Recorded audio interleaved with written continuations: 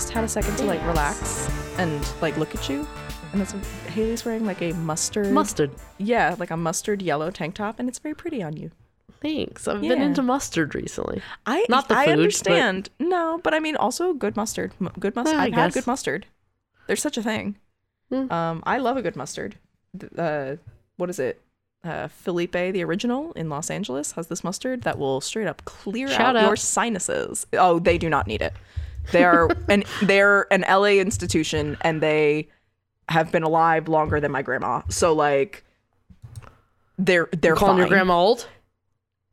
No, but she's closer to 100 than she is to 90. So all right, they're older than my grandma. Right. And like it's a good sandwich, and they've got amazing mustard, but it will clear out your sinuses. It's not spicy. It's just heavy on the horseradish. Dope. But yeah. What are we talking about today? I was going to say, but this is not the mustard podcast. We are, this is not the mustard podcast, but we are talking to the queen of mustard, the color, and that's Haley. Hey. I am the queen of mustard, the condiment, and that's Caitlin. Cool. That's what we're going by now. Yes. And speaking of, Colonel Mustard did it in the library with a wrench. This is crime culture. Girl. Look at this. This is your brain on sugar pills that are labeled as Adderall. Cool. But yeah, so today we're talking about a rough one, which is why I get so perky at the beginning of these. I've got to get my positivity out now. Yeah. Because today we are talking about Amadou Diallo. And I will say that I had heard the name, but unfortunately we have an issue in this country in which there are a lot of names of a lot of Black people who have been murdered by the police. And I thought I knew a lot of them, but clearly I did not know enough, because I ended up learning about Amadou Diallo this has been on our docket for a while. This was during the Black Lives Matter protests that were happening in 2020. Yeah. But to get right into it, so Amadou Diallo was born on September 2nd, 1975 in Sino County in Liberia. He was one of 4 children of Saiku and Kadiatu Diallo. She goes by Katie or Kadi, Kadi. Okay. And as part of he was part of a historic Fulbe trading family in Guinea, the West African country. And he was born while his dad was actually working in Liberia, but because of the nature of his father's work, his family moved around a lot. They had gone to Togo, they had gone to Singapore, Thailand, and eventually returned to Guinea. And as a result, he spoke 5 languages. Whoa. Yes. And he was just very, like, he was very shy. He had a stutter. He was very slightly built. He was just 5 feet 6 inches tall and 150 pounds.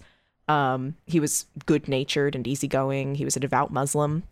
And in September 1996, so he was 21 years old, he followed other family members who had moved to New York City, and he started a business there with his cousin and spent his days as a sidewalk vendor selling video cassettes, gloves, socks, just like items like you would see if you've ever gone down a street in New York City, specifically 14th Street. That was his beat. And I was just there yesterday. I was going to say, like, we're always there. But he would work 12 hours a day, 6 or 7 days a week. And then by night, he studied math and computer science in his tiny Bronx apartment on Wheeler Avenue in the Soundview neighborhood. And he shared that apartment with a friend and 2 of his cousins. Wow. So he was working really hard. And he loved learning almost as much as he loved Allah, God. And almost as much as he loved Allah, and even more than he loved learning in Allah, he loved America. He very much wanted to become a citizen of this country, was trying very hard to become a citizen of this country, but unfortunately, that's another issue that we have with this country, is that immigration is not virtually impossible. I shouldn't use such absolutes, but it's insanely difficult, and I can say that prohibitively difficult. Yes, almost. Yes. Like, and this was before a certain administration, which made it even more difficult. But Yeah. I know people who had to go through the immigration process, not just as immigrants in the United States, but even with like cases of adoption where the government fucked up and they weren't made a citizen. They were just given a green card, which expired. And then nobody caught it until they tried to get their driver's license one day. But anyway, so he, according to his family's attorney, actually was trying to remain in the United States by filing a political asylum application that falsely claimed he was from Mauritania and that his parents had been killed in fighting. But in actuality, he was from Guinea and his parents were both alive. Yeah. But so shortly after midnight on February 4th, 1999, Diallo, actually I'm going to call him Amadou because I also reference his family in this. Yeah. Typically, those who know me, I will go by the last name, but we can't do that necessarily this time. He was 23 years old and standing on the stoop of his building in the Bronx after coming home from a meal. He had basically gone inside to discuss a utility bill with one of his roommates, and then after the roommate went to bed, he went back downstairs to the vestibule of the building to just like stand on the stoop for reasons unknown. Maybe he was having a cigarette, maybe he was just like, I need to get some air, maybe he couldn't sleep, who knows. What we do know is that is when he was approached by 4 white men, 36-year-old Sean Carroll, 26-year-old Edward McMillan, 27-year-old Kenneth Boss, and 26-year-old Richard Murphy at about 12:40 a.m. And they had turned down Wheeler Avenue in an unmarked car before getting out and starting to shout at Amadou to show his hands. Apparently, Amadou reached into his pocket instead, and he was pulling out his wallet as he attempted to run for safety into his building. Like, you know how you're advised to like take your wallet and throw it in the opposite direction of where you plan to run when you're being mugged, especially in New York. Like that's like take my wallet. I don't need it. Take my wallet. I'd prefer my life. Like just you throw it so that they will go after the wallet and they won't go after you. So he was in the process of what they think doing that when Carroll shouted that Amadou had a gun and the attackers began shooting at him. Within minutes, Amadou was gunned down in a hail of 41 bullets, 19 of which hit him. Upon arriving at the scene, investigators found no weapons on or near Amadou, who I also would like to mention had no criminal record. And in addition to the wallet he had pulled out, they found nothing but a beeper in his pocket. So unfortunately similar to a lot of other of these cases that we've heard. Very, very much so, because these weren't just your average run-of-the-mill racist assholes. Carroll, McMillan, Boss, and Murphy were all members of the New York Police Department's Street Crime Unit, or SCU, which was a special plainclothes unit of the NYPD that was established to patrol high crime areas in an effort to prevent like robberies and rapes and murders and assaults. And, you know, like they were talking about cleaning up the streets of New York City and blah, blah, blah. Yeah. So this not only is this not an uncommon occurrence, as we saw with Ahmaud Arbery, but it gets a little bit worse when these are also plainclothes cops who are on duty. Yeah. And unfortunately, we've seen that all too often, especially in recent years. Or rather, I shouldn't even say that have been publicized. Recently, they've started publicizing it. Very true. Yep. It's happened more than is reported. Right.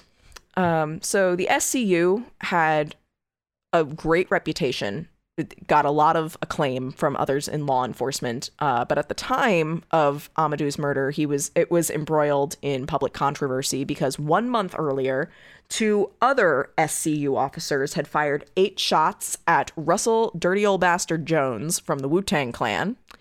And they falsely accused him of having fired at them first, when it was later revealed that he was holding a cell phone and not a gun. So let's get these fucking trigger happy people off the unit. Maybe only people that can identify what an actual gun looks like. Well, and why do you need plainclothes officers? Like, why do you need these people are packing serious heat and they are like attacking people? Like, and where does the line get drawn? Yeah, not for nothing, like a homeowner or something isn't necessarily going to know that these are plainclothes officers. Like, exactly. What the fuck? They come in, like a bunch of these kids come rolling into your neighborhood, like with weapons. Like, how do you know they're fucking cops? Yeah. Even if they are, like, fuck you. Get your fucking weapons out of my fucking life. If any random person just walks up to you, well, I mean, now I guess would be a different story, but if they're like screaming at you, if they're running at you, if they're chasing you, and they're saying identify yourself as law enforcement or I'm fucking getting the hell out of there. But also, even if they do, like, I mean, how many times have we been told, for example, or at least when I was told, like, when I was in college, they started doing school shooter drills. And when we would do them, there was the instruction that anybody can tell you, I'm a cop. You needed definitive proof that this was a cop. You needed to see a badge. You needed to, like anybody could, like, that's what they basically told us, was like a shooter could walk up, knock on the door, be like, okay, it's the police, open up. And it's not the cops. But it's also so unfortunately easy and terrifyingly easy to get, like, a fake uniform, fake identification. We've discussed this. There are criminals who did exactly this. Yeah. And so it's just, yeah, it's very difficult. And especially the fact that they've got obviously they didn't recognize him, even though he's arguably one of the most well-known members of the Wu-Tang Clan. He's not a member anymore, but he was at the time. But Dirty Old Bastard, like, Wu-Tang Clan had been around at that point. Like, this happened a year before Diallo was murdered, which would have been around, like, or a month before, guys. Excuse me. This is 1999. This is the beginning of 99 that this happens to him. And he's been famous for, like, the better part of that decade at this point. Yeah. Like, no. But anyway, so Amadou's murder was similar to what went down with Dirty Old Bastard. The 4 officers had mistakenly identified him as a suspect. So they said. First, they claimed to have confused him for a serial rapist suspect from a year earlier, and that's who they were patrolling the streets for. But then other times they said that they thought he was a mugger or a drug dealer. And there's more excuses later. And beyond that, what's more, so one of these officers, Boss, had also previously been involved in the murder of another unarmed black man, 22-year-old Patrick Bailey, who Boss had shot outside of his home on Halloween night. And according to Bailey's family's attorneys, Boss allowed Bailey to bleed out. He died. Jesus Christ. And Boss refused to talk to internal affairs investigators from the Brooklyn district attorney. And because he refused... How are you able to refuse that? Because he just refused. And as a result, they ultimately issued what was at the time very controversial, and still is, but you know what I mean, report finding that the shooting had been justified because Bailey had a gun on him. You murdered someone. You shouldn't be able to say, no, I actually decided I don't want to talk to anybody. Like, you lose that when you murder somebody. Well, and especially as a cop, because even, like, taking murder out of it, you discharge your weapon, okay? Yeah. You've discharged your weapon.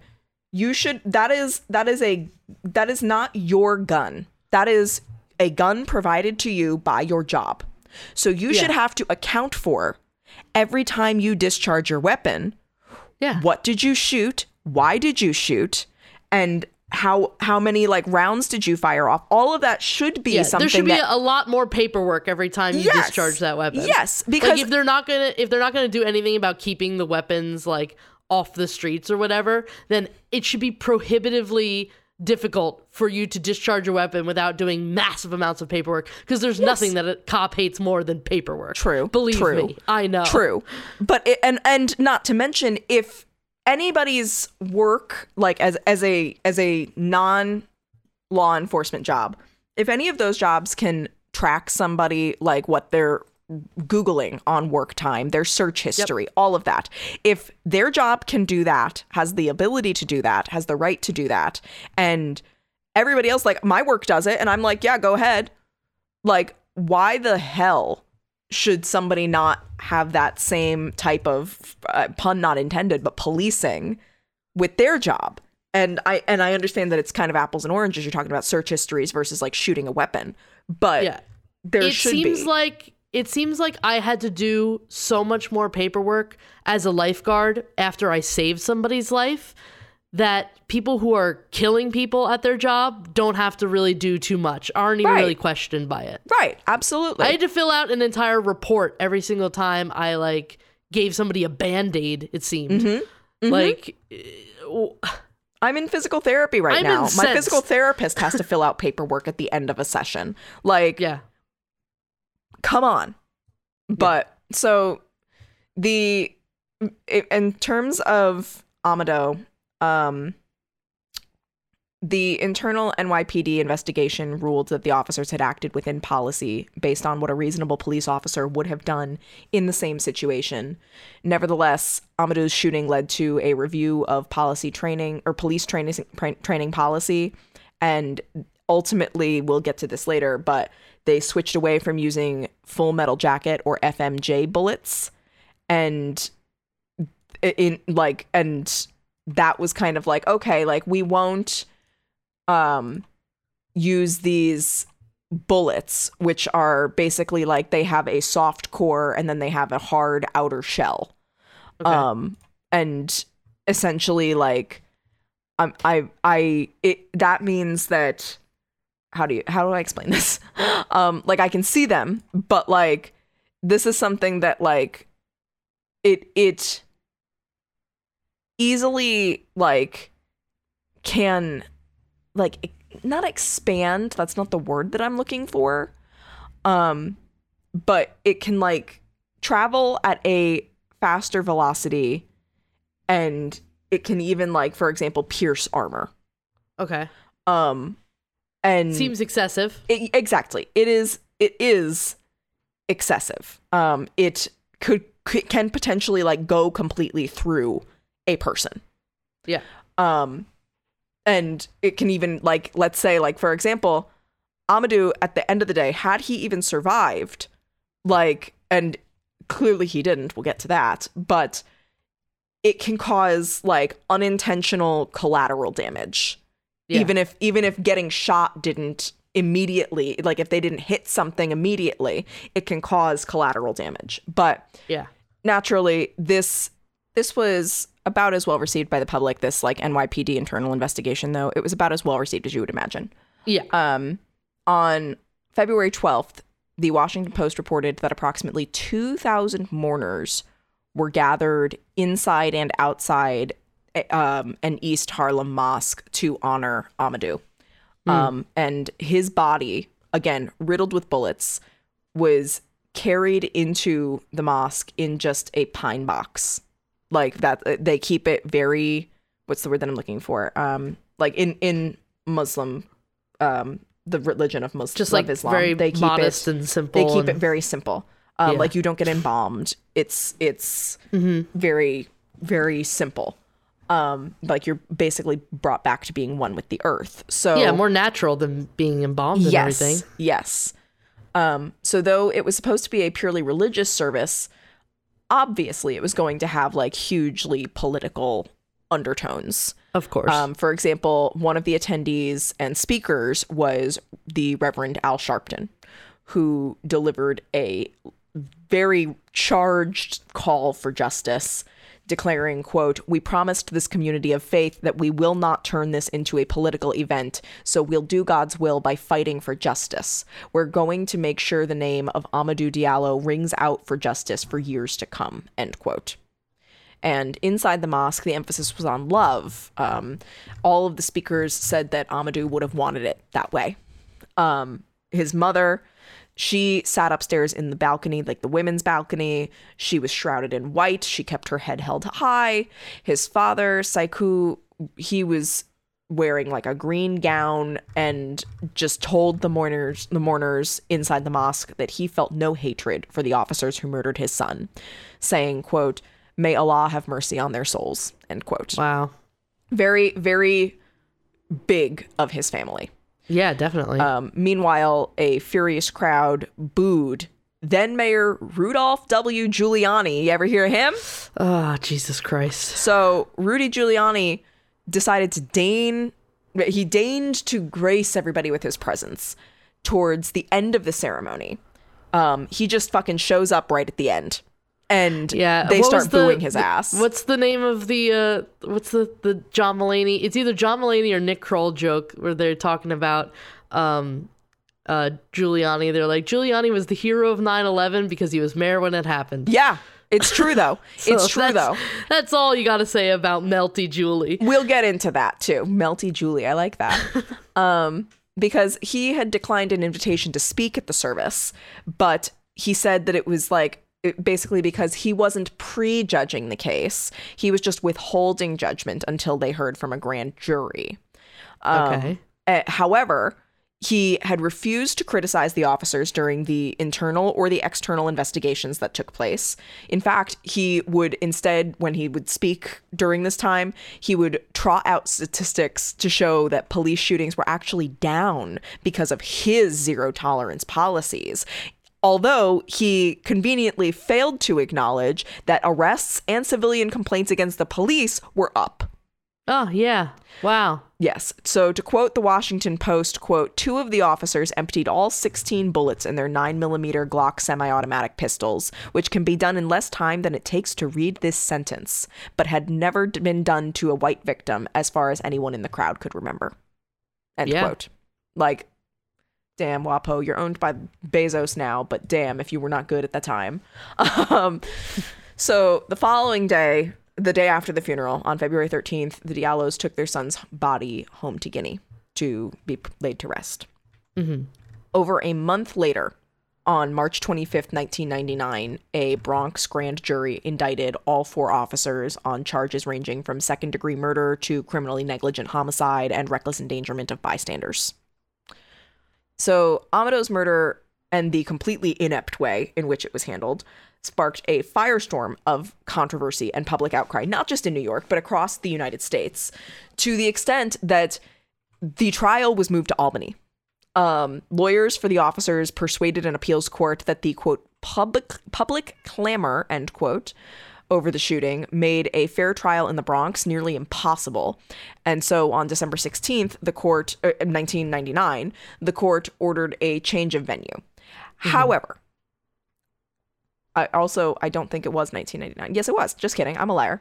However, I'm sorry. I've got to chill out for a second. I'm getting mad. So here's the thing about this. The ruling meant that for those who have been to upstate New York and for those who have been to the Bronx, there's a huge difference in the type of jurors that you're going to get a sampling of. That's true. The jurors would be picked from a largely white population rather than a largely minority population. Mm-hmm. So in Albany, race did emerge as an issue from the beginning of the trial, even though the lawyers for the police officers were like trying to stop that. And one of the ways in which they tried to stop that was that they tried to use preemptory challenges to remove 3 black women from the jury. So prosecutors objected, and the the judge presiding over the case, and his name was Justice Joseph C. Teresi. He refused to remove the women. And in the end, after a white woman was removed because she discussed the case outside of court, the jury consisted of 1 white woman, 7 white men, and 4 black women, one of whom was the jury forewoman. So you mean to tell me that they already had 8 out of 12 jurors, white people, and they tried to remove 3 of them. Yeah. Already, this is kind of not a great sample. No. So during the trial, the officers acknowledged that they had made a mistake in shooting Amadou, but the defense lawyers made the officers' testimony the centerpiece of their investigation, which was basically that the shooting was justified because they thought Amadou was grabbing a gun. So therefore, it was okay. Mm-hmm. Didn't matter that he wasn't grabbing a gun. Didn't matter that he didn't have a gun on his person. But they thought he was. Yeah, so, I don't think that's a good enough excuse. No, I don't think that's a good enough excuse.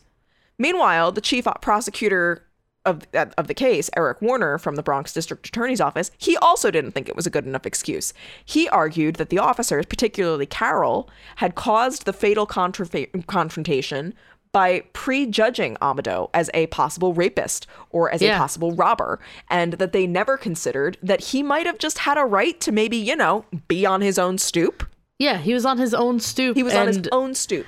I mean, I don't know if he was on the phone talking to anyone. I don't know if he was talking to somebody on a different stoop, but it seemed that he was alone. Yeah. Maybe. Yeah. So, like, how is he a threat? Well, and especially because I didn't include this because I wasn't sure of the validity of the claim. There was a belief that his last words were actually in a phone call to his mother, in which he said, quote unquote, "Mom, I'm going to college." End quote. Like he was not saying like, "Oh, I'm gonna do this." Like he was actually going to college. Yeah. And Mom, I can't believe it. And he was so excited. And the validity of whether or not those were his last words remains to be seen. But he did indeed say it. It was the last thing that he said to his mother. But regardless, so maybe his roommate went to sleep. Maybe he went outside to call his mom. Yeah, maybe. Like, we don't know. He's allowed to be on his own fucking stoop. He's allowed to be on his own fucking stoop. I sit out on my stoop sometimes. Like, yeah. Who gives a... God damn it. So anyway, in a joint defense, the cops, all four of them, collectively blamed Amadou for his own murder, saying that he contributed to his death by lurking in the darkness around, again, his own home. Yeah, super classy. Yeah. They also alleged that he refused orders to halt for questioning, saying he had behaved suspiciously and not obeyed the, again, plainclothes. Thank you. Yeah. Love that for us. Officers' orders to stop. If a random person who looks normal, like they're not in uniform, they're not showing you a badge, goes, did they identify themselves as officers? They just told him to show his hands. They just kept screaming at him to show his hands. Fuck you. I'm not doing shit. And then they're telling him to stop and we'll get into that, but like they're telling him to stop. If some random person is screaming at me, they jump out of a car and they're running at me and they're being all menacing, I'm not gonna fucking that's stop. Fucking terrifying. Oh, excuse me, I'll stop because you asked me to, and you didn't even ask nicely. I'm sure they weren't like, "Hey, could you please stop for a minute? Can we talk to you really quick?" Yeah. So anyway, Carol, the officer, was the first to he testified that he was the first to notice Amadou on the stoop of the building, saying that he noticed he was acting suspiciously because he was peering out from the stoop and then, this is a direct quote, slinking, quote unquote, back to like peering out and then slinking back. I'm like, fuck off. Well, maybe he noticed fucking 4 or 5 suspicious fucking people that he'd never seen in his neighborhood before. And he was a little freaked out. Maybe that. And also, it's 1:00 in the morning. Well, it's almost 1:00 in the morning. You know what I mean? Like, my mom used to always say, nothing good ever happens after midnight. Yeah. And do you want to know something? Like, that could very well have been his manner of thinking. Like, yeah, you're out on your stoop. You want to make sure you're not going to get, I don't know, jumped by 4 fucking cops with, like, a hard-on for shooting. Yeah. So, Carol claimed that he told his partners that he wanted to stop and question Amadou because he fit the general description of a serial rapist who had struck about a year prior. And Carol then also said, but also I suspected that, like, and this is not a direct quote, but he was like, also I suspected that he might have been a lookout for a push-in robber because he was looking up and down the street. So then upon cross-examination, however, Carol acknowledged that he couldn't see Amadou well enough to even determine what race he was. So how did he fit the description of this serial rapist? Yeah. He looked like a dude in the darkness. Oh my God. Like, I was about to say call the police, but I mean, hello, they're apparently already here. So Carol also acknowledged that he had never considered that Amadou might have had a legitimate reason for being where he was, or that he might have lived in the building that he lived in. In fact, inherently racist. Exactly. In fact, all of them admitted that they had never considered the situation from Amadou's point of view.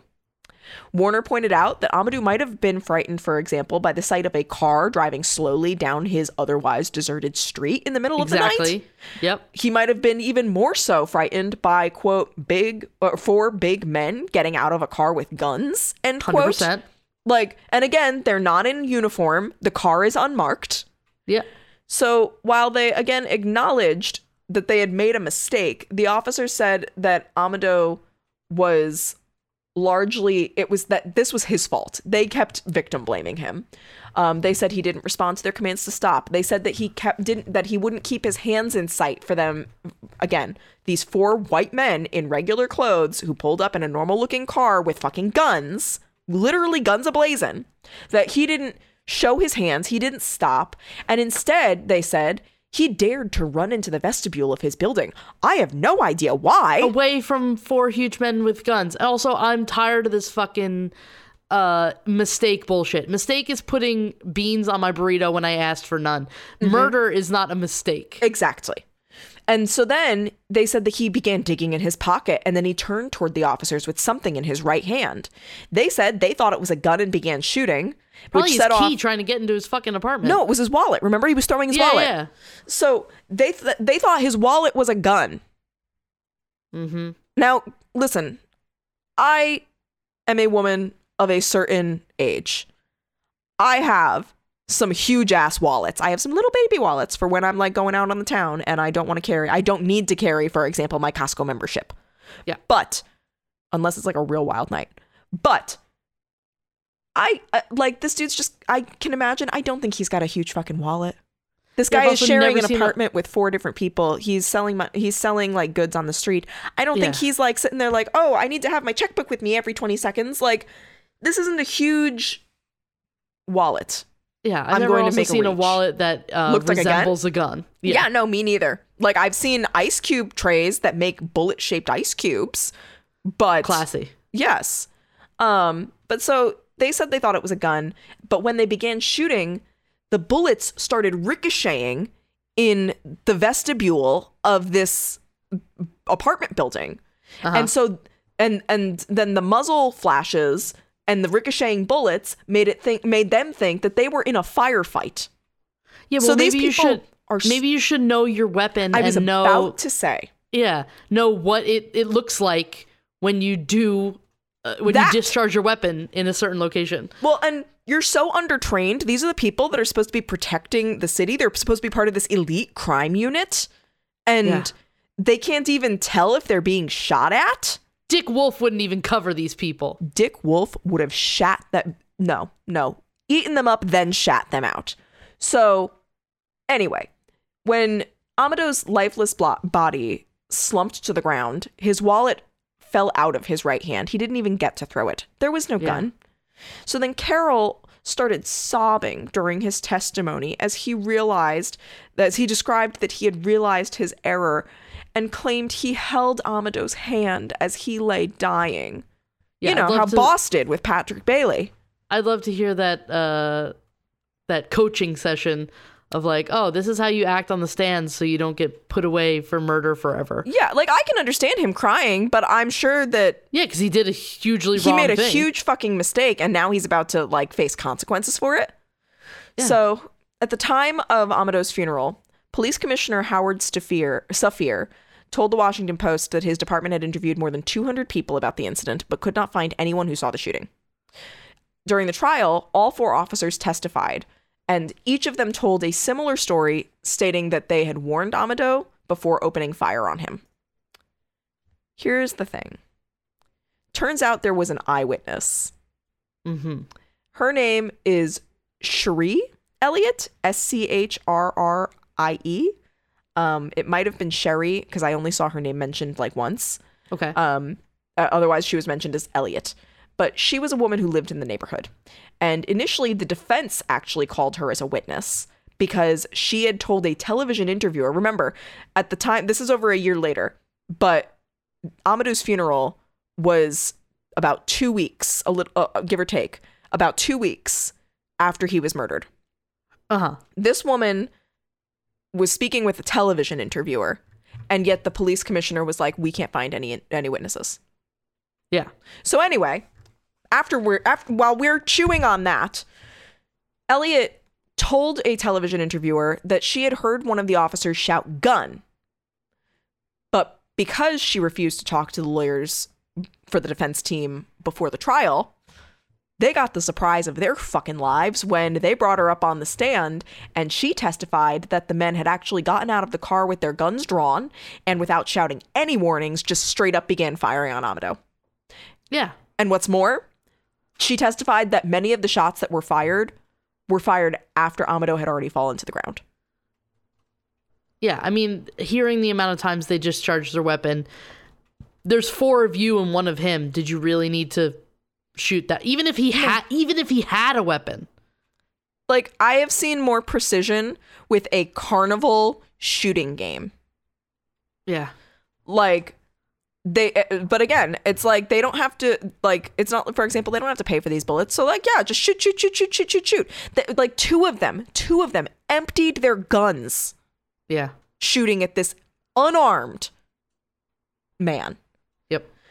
So the lawyers then, though, after she gives this testimony, they then had her declared a hostile witness so that they could try to discredit the parts of her testimony that they found unfavorable.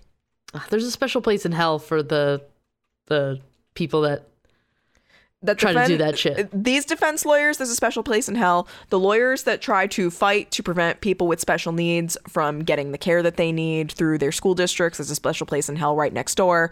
Like, This is why lawyers get such a shitty rap. Yep. So, in his closing argument, Warner suggested that Amadou might have simply been reaching for his wallet to hand it over to what he thought was a gang of muggers. Yeah. Or perhaps, Warner said, he was trying to show the officers his identification to be like, hey, I think you think I'm someone else. Yep. Or I live here. This is my address right here. Or who knows? But the officers made a snap judgment about him when they first saw him from inside their car. And their failure to think through this situation showed recklessness and a complete lack of concern for Amadou's life or for the lives of the people around him. That were physically in the vicinity, because suppose like a stray bullet shot into a window and hurt somebody. Yeah. So complete lack of concern, and that therefore they were culpable for his death. Warner no matter what the circumstances that they believed were happening, they killed someone. I was going to say, that's the fact. You have to pay for that. It doesn't matter what actually, like, what occurred or like what you thought was occurring. Like, you murdered somebody. Yeah. Now you have to deal with the consequences. Exactly. They were right. They fucked up. They didn't make a mistake. They made a fucking grave error. Pun not intended. Yeah. And you know what? When I make a mistake, I don't just own up to it. I take accountability and I do what I need to do to make it better. Yeah. And if that means you have to, like, do time or pay for something or I don't know what. Yeah. Resign from your job, a whole host of things. Yeah. Like, you lose something when you do something like this. Exactly. So in his closing argument, Warner declared, quote, Amadou Diallo was unarmed, doing nothing wrong, and he was minding his own business. In the mindset they had, that man was doomed from the minute they saw him, end quote. Yeah. Which, like, absolutely. Like, that's fucking, like, true. Oh, bless you, Felix. Felix is doing a flurry of sneezes. I don't know if you can hear that. Allergy season. It's allergy season, man. Like, you know what I hate? Allergy season. Nothing else. No little slabs of bacon with guns. Just allergies. But so, yeah. The jury deliberated for 3 days. And afterwards, they found on February 25th, 2000, Carol, McMillan, Boss, and Murphy not guilty on all charges in the murder of Amadou Diallo. Which is just gross. It's gross, and it's really, really disappointing. Like, they were even told, we'll get into it. So when the verdict was read, the officers hung their heads, wiped their teary eyes, and hugged each other and their lawyers. And you know what? I bet they hugged their families too, because they were still able to do so. Amadou couldn't hug his family. Yeah. As they left the courthouse, they did not speak to any of the reporters. They just walked silently past a crowd of what was mostly jeering protesters. Meanwhile, Amadou's parents, his friends, his supporters, quietly sat through the litany of not guilty verdicts and just quickly left the courtroom. Yeah. The jurors told Justice Teresi, who again presided over the trial, that they did not want to speak to the reporters, and that so then they were escorted out of the courthouse so that they could avoid the firestorm that was going to fucking result. At City Hall in New York City, we're in Albany. Meanwhile, at City Hall, what did you call him? Drippy Rudy? Drippy Julie? Yeah. Well, Melty. Melty, that was it. No, Yeah. I liked yours better. So Melty Julie expressed his sympathy for the Diallo family, but also praised the jury for its work, saying, quote, "It fills me with profound respect for being an American and for living in a country that has a trial by jury," end quote. And you want to know something, Rudy? You want to know something? I hope that it still fills you today with profound respect for being an American, for living in a country that has a trial by jury. I hope that still rings true, because we're about to have another trial with another jury. And I don't think it's going to go as well. So one of McMillan's lawyers, Stephen Worth, also praised the system, saying, quote, "Police officers have to be able to do their jobs. When the evidence supports them, a jury will support them," end quote. That quote is so fucking backwards. They were plainclothes officers, first of all, and the evidence didn't support anything. And you had Elliot's testimony thrown out. You had her named a hostile witness. Yeah. Because you thought that she was going to be on your side. Yeah. Like, so one of the Bronx district attorneys, or the Bronx district attorney, Robert Johnson, he was on the prosecution side. He said outside the courthouse, quote, "I'm satisfied that the jurors were fair here," end quote. But noted, quote, "This case raises a lot of issues about police tactics," end quote. You think? Saying that people in the Bronx had been, quote, "trying to get the attention of the police department for some time, and this case will do it," end quote.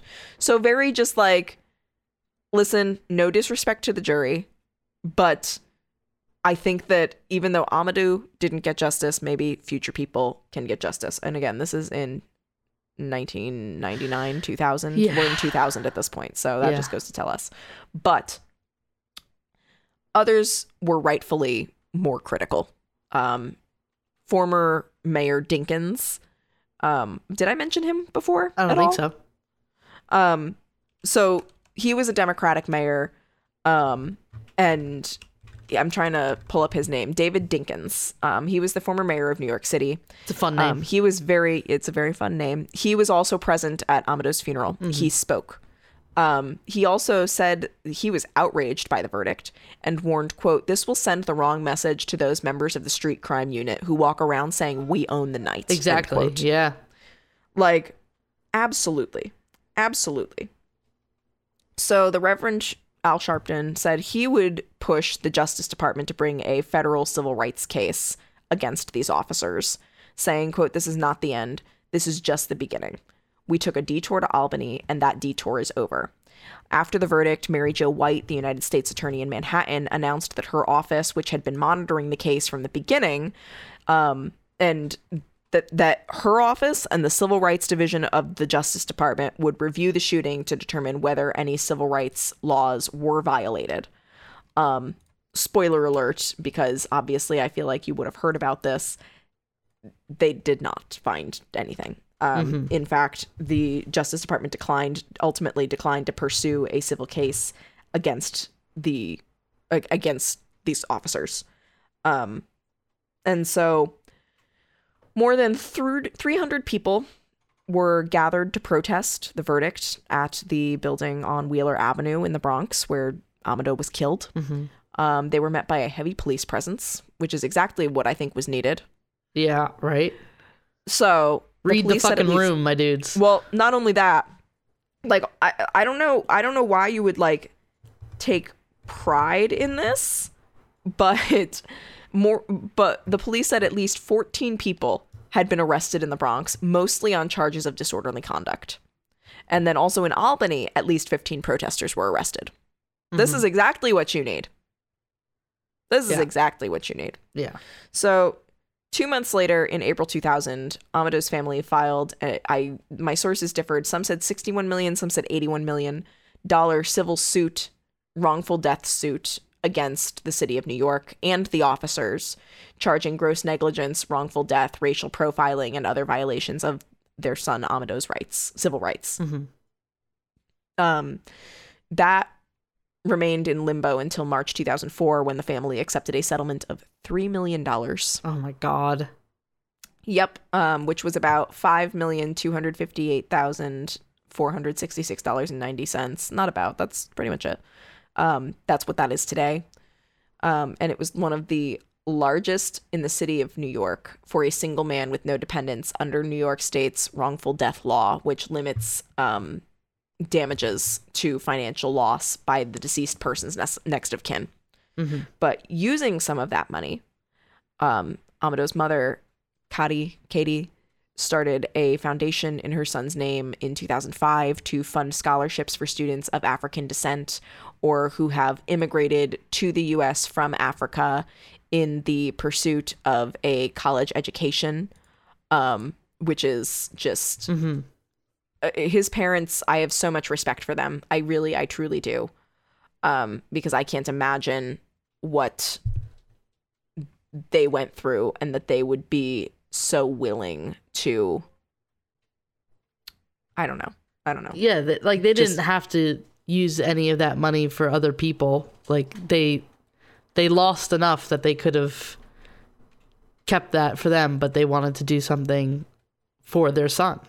Yeah, well, and I didn't, I didn't, I don't know why I didn't mention this, but so outside the courthouse, when Amadou's parents were leaving, his father, Saikou, had said that he was disappointed with the verdict and called it the, quote, second killing of his son.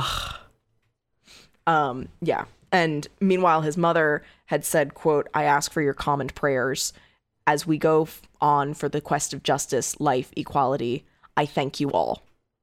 So, like, to the very end of this ordeal, they just acted with such love and grace. Yeah, I mean, it's one thing going through the murder of one of your family members. Like, that's number one thing I don't want to deal with. But having to sit through the trial of it and then have it go that way, like... To bury your child. Those are and then two completely horrific things to deal with. Absolutely. And he was stolen from them. Yeah. Like, it wasn't even a case of like, oh, it was an accident. No. He was taken from them. Yeah. So because she chose to start the Amadou Diallo Foundation because in his final call, he had shared the exciting news that he had saved up enough money to go to college, like I had told you. Yeah. But he did not live long enough to fulfill that dream. So she wanted other people to be able to have that dream. Yeah. In his name. In his name. According to its website, quote, the ADF helps students pursue their dreams of achieving a college education and developing marketable skills so that they may contribute as valuable members of their communities, end quote. Amadou's murder, did lead to an investigation of the SCU, which was subsequently shut down. Yeah, good. Yes. However, all 4 officers did remain with the NYPD. On April 27th, 2001, New York Police Commissioner Bernard Kerik said that they would not receive department punishment for the shooting, but would rather undergo retraining in tactics and firearms. However, don't worry. They were no longer going to be allowed to carry their service revolvers, and that would put them on non-enforcement duty. So they would serve without their weapons until Kerik determined that they were fit for regular duty. Which I think is that's a bullshit. Shit. Yeah, that's bullshit. That's shit. Either should not be a part of the force anymore, or they should never have a weapon again. Yeah. And instead, like, Carrick's decision meant that they were free to resume their police careers. Like, even though, like I said, they ended up shutting down the SCU, they could go on their merry way and do what they pleased. Like, I mean, I just I don't understand. Though I will say, Katie Cuddy, Amadou's mother, said that she wasn't surprised that they weren't going to be disciplined.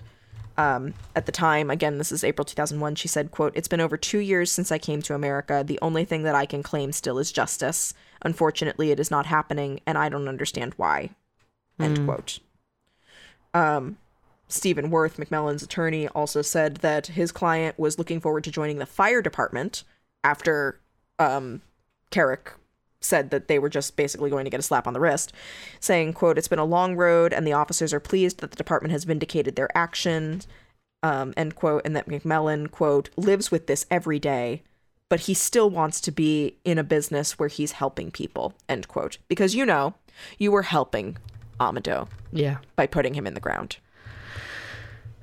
So, yeah. And then Murphy's attorney, James Culton, said that his client also wished to be a fireman like his father, adding that the incident was, quote, "in the end," it was thoroughly, like, reviewed, and that, quote, "in the end, there was no wrongdoing. There are people who are going to never change their opinion. That's human nature. But hopefully the majority of the people will say it's time to move on," end quote. And I'm going to tell you right now, people have not fucking moved on. Yeah, how do you say moving on after you murder someone? Because the family never gets to, so...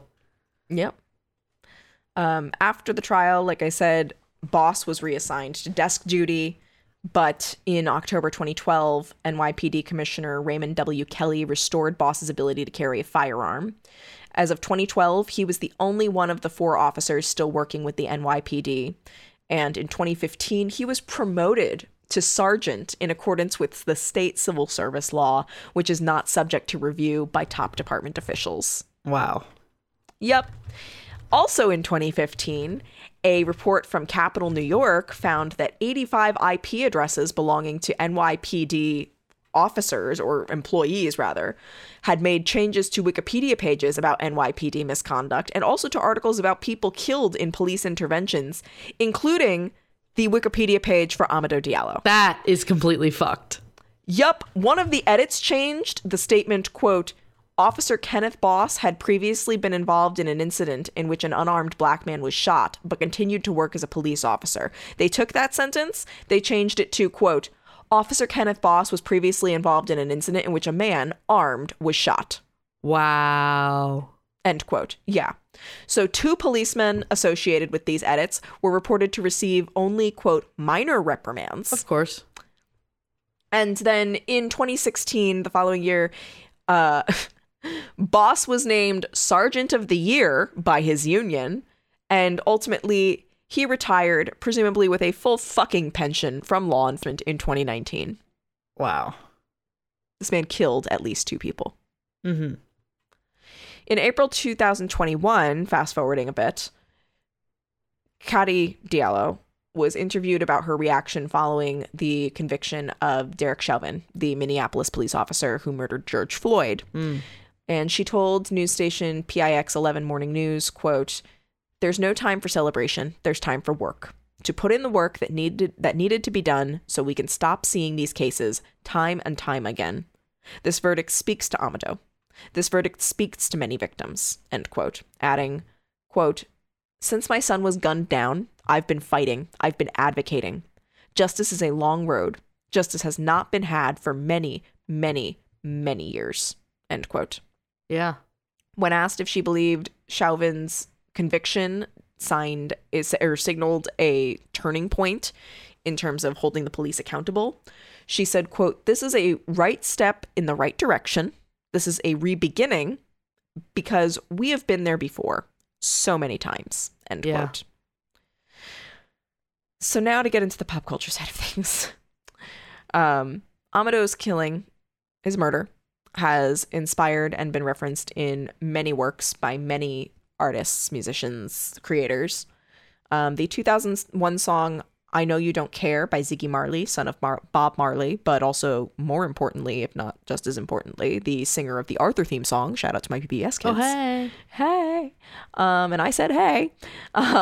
It is that song, I Know You Don't Care, is in direct response to the acquittal of the officers who were allegedly accused of allegedly murdering Amadou, because obviously I gotta be careful. In the chorus, Marley sings, quote, "Code of silence, you say. Yes, your actions speak so loud and clear. Diallo's killers going free, paid by society. And I know you don't care about me." End quote. Yeah. Ouch. And you're going to be... So there were other songs that were directly about Amadou's murder. One of these I think you're going to find to be kind of a shock, because I sure as fuck did. Better not be the song we were just talking about before we started recording. Oh, no, it is not a Vanessa Carlton song. Okay. Don't worry. She did not write a single song about this that I know of. No, Bruce Springsteen wrote a song about this. I know, the boss. Bruce. I was like, really, I was like, I'm seeing him in a different life. All right. In a different light. That was a Freudian slip, because the song is called American Skin, 41 Shots. Okay. And some lines are, 41 shots and we'll take that ride, cross the bloody river to the other side, 41 shots cut through the night, you're kneeling over his body in the vestibule praying for his life. Is it a gun? Is it a knife? Is it a wallet? This is your life. It ain't no secret. It ain't no secret. No secret, my friend. You can get killed just for living in your American skin. Damn, Bruce, that's what I'm saying. I'm like, damn, like everybody kind of sees him as like, I feel like boomers love him. He's like the pinnacle of America for boomers. He's got that one red handkerchief hanging out of his pocket. He's born in the USA. Yeah, he's born in the USA, and it costs $5,000 to go to one of his shows. Yeah. Real man of the people, isn't he? Yeah. Another song is Diallo by Wyclef Jean, which lines include Night is in the Air, Enemy on the Borderline, Who'll Be the Next to Fire, 41 Shots by Diallo's side. You said he reached, sir, but he didn't have no peace, sir, but now he rest in peace, sir, in the belly of the beast, sir. You guys are vampires in the middle of the night, sucking on human blood. Is that your appetite? You said he reached, sir, but he didn't have no peace, sir, but now he rest in peace, sir, in the belly of the beast, sir. Have you ever been shot 41 times? So there's that. Again, like, these are all very just damn. They're very intense. I mean, very obviously intense. It's an intense crime, but also, like, we've talked about songs being written about crimes before. Yeah. And I don't think we've ever covered something aside from like 9/11 that was so universally, like, we've got Bruce Springsteen, we've got Wyclef Jean. I'm about to get into Le Tigre, which is an electro pop group. Like, it's just it's we've like got every Ziggy genre. Marley. Yeah, every genre. Everyone had the same things to say about this. Yeah. So yeah, Le Tigre also wrote a song called Bang Bang, which opens with the lyrics, quote, "In New York, the shooting of another unarmed black man raises further questions about NYPD tactics," end quote. And it ends with a vocal chorus counting numbers that ends with 41, which again is the number of shots fired at Amadou. Mm-hmm. So then in March 2018, singer Julian Casablancas from The Strokes confirmed in an interview with Vulture that the track New York City Cops off The Strokes' debut album 2001's Is This It? Was actually a political song inspired by the case. And he said that this he revealed that this was influenced by the public shooting of Amadou. Yeah. Furthermore, the 1999 Public Enemy album, There's a Poison Going On, also has a song titled 4119, based on the number of rounds fired at and striking Amadou respectively. Yeah. Because like I said, like, they shot 41 times and they hit him almost half of the bullets that they shot. Yeah. Like, you know what I mean?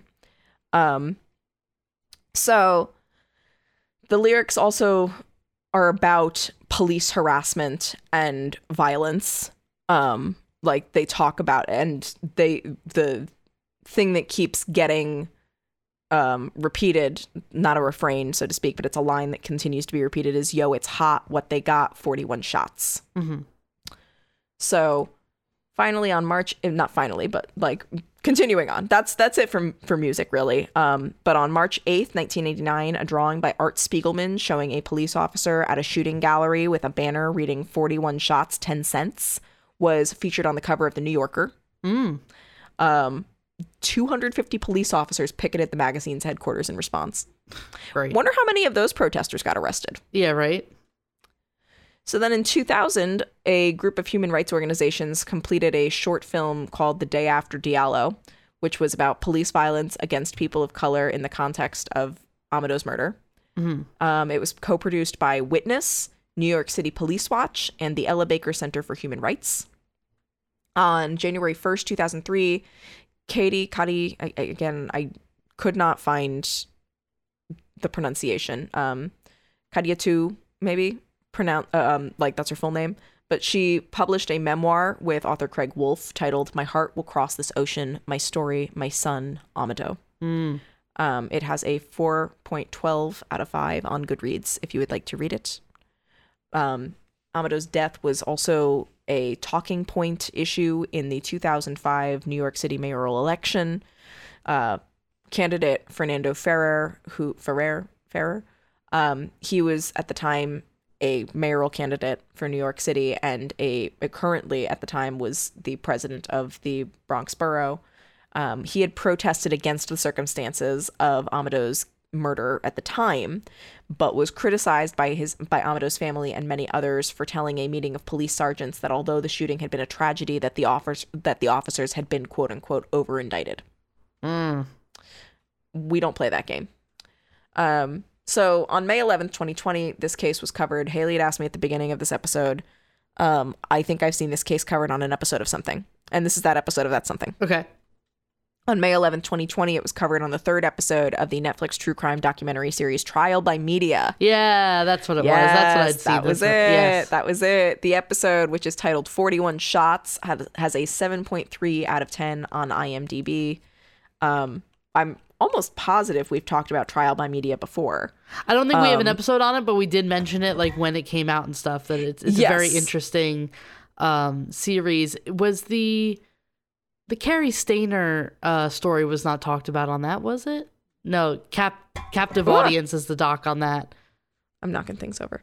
I'm not positive on. I don't know, but I think we probably talked about other cases that are covered in Trial by Media. Yes, because it is a mini series. I forget now off the top of my head how many what do you call it? Episodes? How many episodes there are in it, but there are episodes in it. But there are, it seems to be 6 episodes. I think 6? Okay, yes. Hell yeah. The Jenny Jones show. The first episode of Trial by Media is about the Jenny Jones show. And Bernie Getz, the Subway Vigilante, is the 2nd episode. Yes. See, I knew we talked about it because, I mean, it's one of those things where I remember talking about it. Yep. But yeah, so on Saturday, February 4th, 2023, this year, that was the 24th anniversary of Amadou's murder. I want to close with Ross Gay's poem Marionette, which he wrote in 2006 and dedicated to Amadou. And it goes, quote, "The few strings snap and pull the doll's flimsy limbs for his last ballet, an American piece, arms flung like a flamingo's wings, his sachet, a flame's undulation, dip, wave, head snapped into a sky gaze, a pained grin white beneath the doorway's light, legs braiding in the climactic pirouette, convulsive shoulders rolling, the body's final drafts, smooth as a sun-baked blood flake, flecked off a rhino's horn, the gored corpse sweet meat to a smoky gauze of ravenous flies, humming and blood-sucking tiny gunpowdered singed hearts, charred kiss marks until at last the strings go slack. The doll sprawls in a crippled collapse, his face half lit, the puppeteers praising this black ghost steel-pierced last dying quake, the dead sweet and clean, and that last wheeze, and escaping, you've heard it, drops the floodgates for the real ghosts, a bouquet of them, a blitzkrieg of black orchids roaring, and they blaze. End quote. Wow. Yes. Very, very beautifully written. And Yeah. again, a lot of art, a lot of, like I said, a whole, like, foundation resulted from this completely unnecessary crime. Amadou's mother became something of a beacon in civil rights cases, as a result of the murder of her son, of course. But yeah, over 20 years later, shit like this still happening. It's still happening. We're still fighting.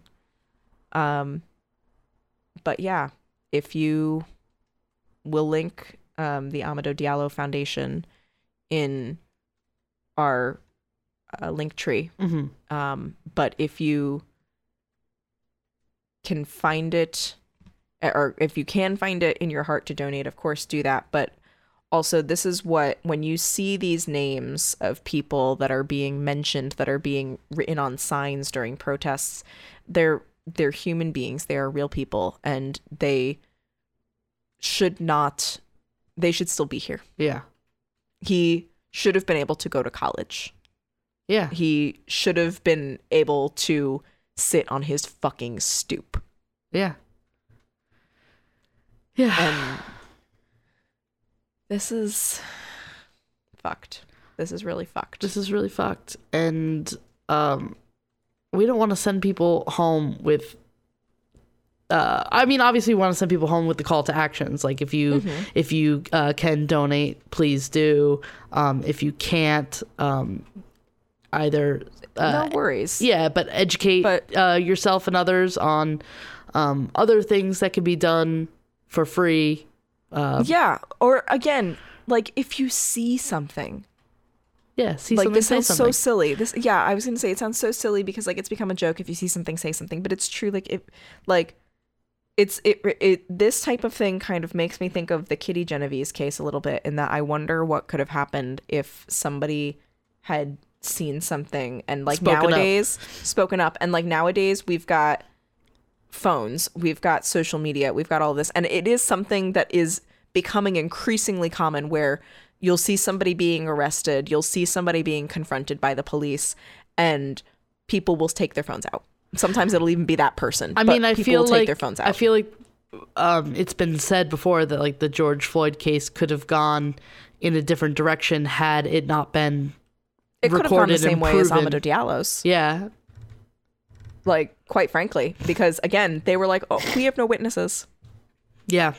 Did you? Or did you just say you had no witnesses until you thought you had somebody who would say what you wanted? Yeah. And then once they didn't, have them thrown out as have that testimony thrown out because they're a hostile witness. Yeah. Like, it's just, I don't know. What do you want to be your palate cleanser so we don't leave everyone on a bummer? Oh boy. My palate cleanser is that I was telling you off mic, I am friends with my pharmacists. People think I am kidding, but actually, like, I am, like, we chat, we have fun. I was about to say their names on mic, but I also don't know how many pharmacies people may think I go to, so I'm not going to say it. But they gave me a little lemon macaron, because at the time that we're recording this, it's before my birthday, but it's the last time they're going to see me before my birthday because I upped my prescription and blah blah blah. But so they gave me this little macaron. So cute. I'm also thankful for my Roomba, and I hope that she doesn't start fucking vacuuming right now. And that would be a palate cleanser. That would be a huge warm fuzzy for me if she did not fucking like empty her ass into an ostomy bag that is the self-emptying thing right now. Yeah. But a Roomba, get a Roomba. All right. If you can afford it, get yourself a Roomba. I like that. Yeah. That's a life pro tip coming at you live, especially if you have back problems and vacuuming hurts, or if you have ADD or depression, and vacuuming simply seems impossible. A Roomba will do that shit for you. You know you can spend like $100. You don't have to get a fancy one like I did that like self-empties, but you can spend $100, not even. You can spend less than that on basically a maid. Yeah, I guess. Like, that's what she does. She just cleans up after us. We got crumbs on the floor, not anymore. Michael exploded the French press for the millionth time, and there's coffee grounds all over the floor. Not anymore. Not French press, the AeroPress. Not sponsored. But, though, I mean, the explosions are not the AeroPress's fault. This is entirely, Michael just apparently doesn't know their own strength yet. Nearly 30 years on this earth, and we still don't know our own strength. It's fine. It's whatever. That's we're all neither learning. here nor there. We're all That's living. a different podcast for another day. We are all learning. We're all living. Now we can talk about what you did for 420. That's my palate cleanser, is what you did for 420, because it was cool as shit. Oh, yeah. I went to a infused dinner at a dispensary that they had a chef come in, and every course was infused and with weed. Obviously, it was 420. Thank you. I had no idea. I wouldn't have known otherwise. I had to explain to a man what email was today, so I'm sorry if I'm like over explaining. It was really fun. I went with my mom. It was nice. It was a good time. Highly recommend. I loved that for you. The food looked gorgeous. Let me just say, it was delish. I will speak on it. Yeah, it looked gorgeous. The settings and everything looked beautiful. If I had known that this place existed for my bachelorette, I would have done this. Oh, 100%. If I had known, if anybody involved had known, I guarantee you we would have done it. Yeah. But unfortunately, we did not know. But that doesn't, you know what that means? That just means you've got to have a second bachelorette. Yeah, I'm okay with that. Why the fuck not? You were robbed, okay? You were supposed to have the vid a whole weekend. You weren't supposed to have the vid, but you did get the vid. No, you didn't physically get the vid, but like the vid ruins everything. I was supposed to have an actual bachelorette weekend, but then if we're gonna learn, if we're gonna learn anything, it's the vid ruins everything. Yeah. With that, Michael heard me talking about your meal and promptly just asked me what's for dinner. So right. I guess we've got to go because we're not having an infused meal. We don't get to experience the same gorgeous fancy shit that you got to, but we kept saying every episode that we would talk about it, except we recorded these out of order, so now we can talk about it. Yeah, so we've talked about it. Okay, and now we're gonna go so we can talk about it more off mic. Yep. All right. Okay, bye. Wait, I didn't actually say. Oh. Our website is crimeculturepodcast.tumblr.com. Our email is crimeculturepod@gmail.com. We have Facebook, Instagram, Twitter, Patreon. Not LinkedIn. Okay, that's it. Bye. All right. Sorry. Don't hang up yet. Hang up now. Bye.